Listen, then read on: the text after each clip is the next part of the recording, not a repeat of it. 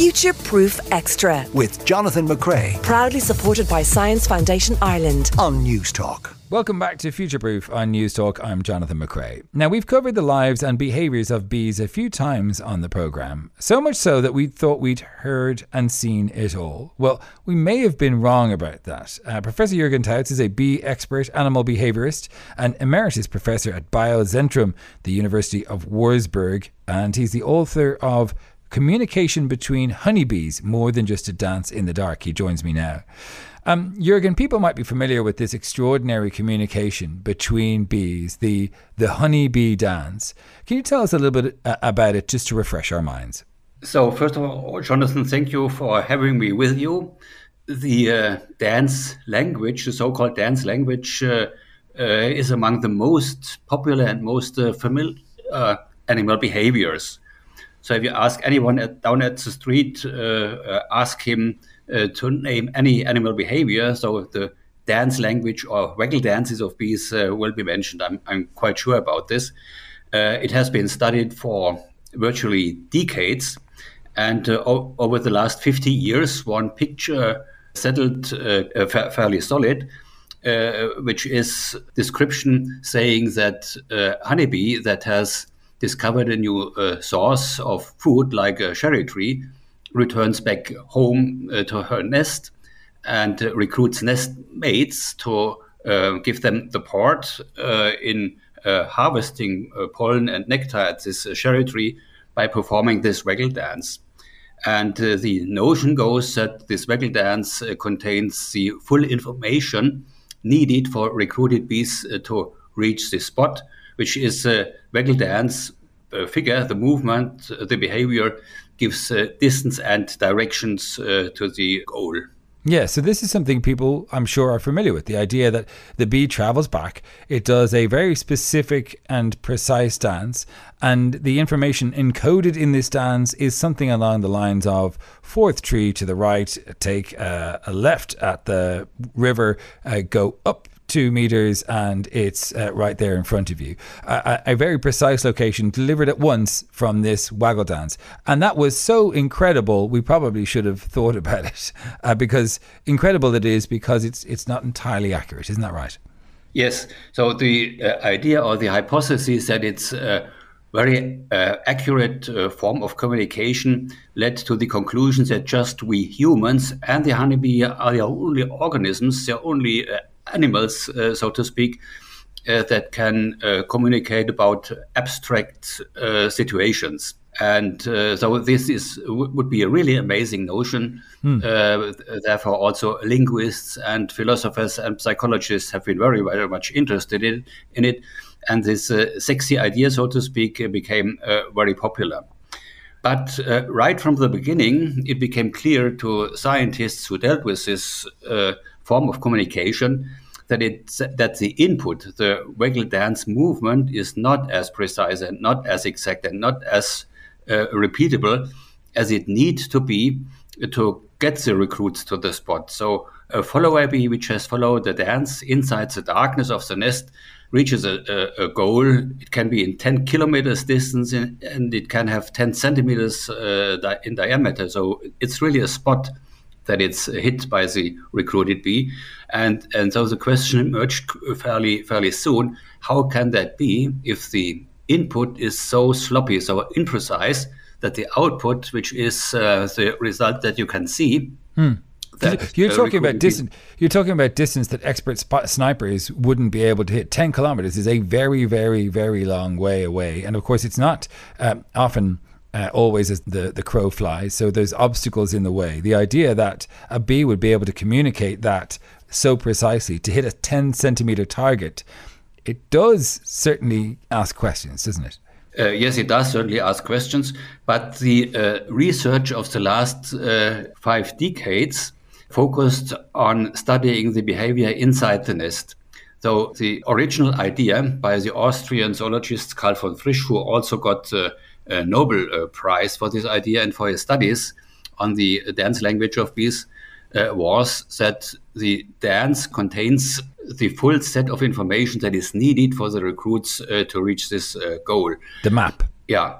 And this dogma has been supported during the last 50 years by more and more auxiliary hypotheses because, it was strange, just as you noted it already, very strange how very imprecise input can lead to a precise output. When you say imprecise input, this is the thing that sort of raised a flag with you. You're talking about the fact that the dance is different at different times, and if it was so precise a location, you would imagine the movements would have to be very, very careful, otherwise you might be off by a kilometer to the left or the right. Absolutely correct what you say. And this already more than 50 years ago, the already mentioned Karl von Frisch realized that there is really a problem, that there is really a riddle. And the solution he suggested is that the honeybees can calculate the mean values. So they watch different dances, and each dance points in a slightly different direction.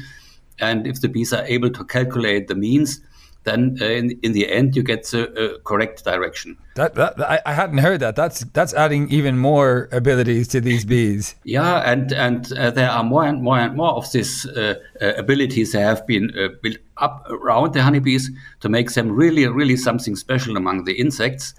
And so with my book and my new model, how bees are really doing it, I try to bring them back into the insect community again, so to speak. So they're not so special. They are wonderful and they are fascinating. And I spent the last about 30 years studying them, and I would have studying them for 100 more years if I would have the chance for this. So they are beautiful, but they are just insects with abilities other insects also have. You sound like you're saying some of my best friends are bees. I know that you're not trying to attack bees, of course, and that you do love them. But what you're saying is that your research seems to say that this ability is not exactly how they make their directions known. So if bees don't just use the waggle dance, what other information helps bees get to where they should go? So the bees, in fact, are doing it just like migrating birds are doing it when they have to hit their nests coming back from South Africa after the winter. It's 3 steps, in fact, 3 phases. So the first phase is really the function of the waggle dance. So the waggle dance sends the recruit into a rough region, not to a spot, but into a rough region. That is helpful anyway. And in this region, then the second step is beginning, which is the recruited bees start searching. So they know, in parentheses, that they are not very far away, maybe, to where they have to go, and they start searching for cues or for signals that then really lead them over the final distance. And these signals can be sent by the flowers. So that is one of the reasons why flowers smell so nicely. So bees just follow the smell and find the cherry tree. And in addition, the bees that have been dancing inside the nest also help us outside the nests to bring the recruited bees to the spot. So this is the new perspective, so to speak, that communication between bees not only takes place inside the darkness of the nest, but they continue it outside in the field. So they are not only social, interacting inside the nest, they are also social insects and interact very well outside the nest. And the strange thing is that this exactly was the very first observations that Karl von Frisch made now about 70 years ago. But he himself didn't take it up any longer, and also other scientists did not follow the fact that bees interact also in the field any longer after this sexy idea of precise language between bees has been formulated. So the waggle dance says it's sort of over there, and the bee goes out, it hunts around the area, and it finds the source. Do the bees have any capacity to communicate landmarks? Do we know, or do the bees communicate with other bees that have been sent out to say it's not that way or it is this way? Do waggle dances happen midway through the route to get to the final destination? No, that does not happen. So right. Inside the nest, the first step of this continuous communication in the nest and in the field, first step is the waggle dance. And the very same individuals that perform the waggle dance outside in the field perform a so-called buzzing flight. which is a flight. It's very noisy, so we can hear this. So you can observe this by yourself in next spring. Just watch how bees approach a flower, and there are bees that will approach very, very noisy, perform these buzzing flights. So you can bet that these are the bees which have performed waggle dances inside the nest. And other bees you don't hear, they are very, very quiet approaching the flower. And you can bet that these bees have not performed waggle dances inside the nest. So bees. How do you know? Have you proven that? Yes, so there are experiments. And I say already 70 years ago by Karl von Frisch, he showed this. But he himself did not follow it by his studies, and also his followers did not follow this very exciting observation. So tell me about the observational experiments that you have done to come to this hypothesis. So, for example, watching the same honeybee individuals inside the nest and at the target, you need more than one person for this. And if you have smartphones or walkie-talkies, you can just record what bee dancers are doing then out in the field after they have performed their dances. And this way, you see exactly this, what I just have said, that the same bee that danced inside the nest continues its attempts and its communication outside in the field until they reach the target together with recruits. So you never ever will find a recruit reaching a target by itself. The first trip is always in company with an experienced bee. It can be that a flower smells so strong that by long searching, the recruit also finds it by itself. But typically, the first flight is accompanied by experienced bees. Do you know, when I read this, I thought at first that I would be sad, but I'm not. It's amazing that you have come to this conclusion and certainly made some pretty strong claims about what was a really extraordinary claim about honeybees. And it's so extraordinary that some people are extremely unhappy with your findings.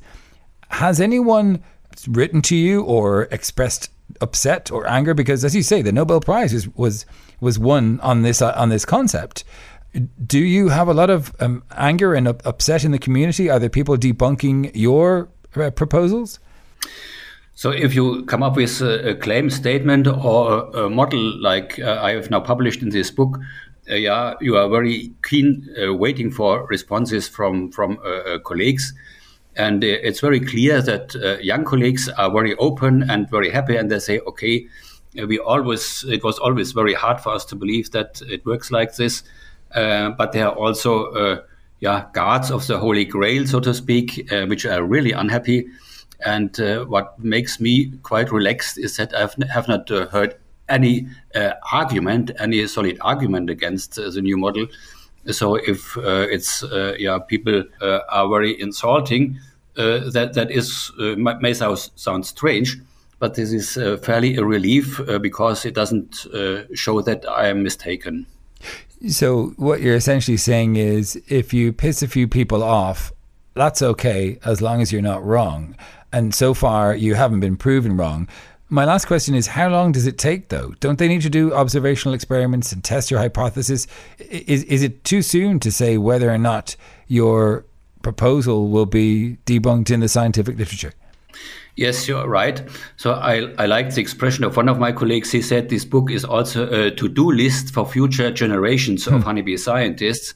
And I am very keen, or I want to make very clear that I do not want to replace one dogma by a new dogma. And therefore, in this book, I put both models side by side.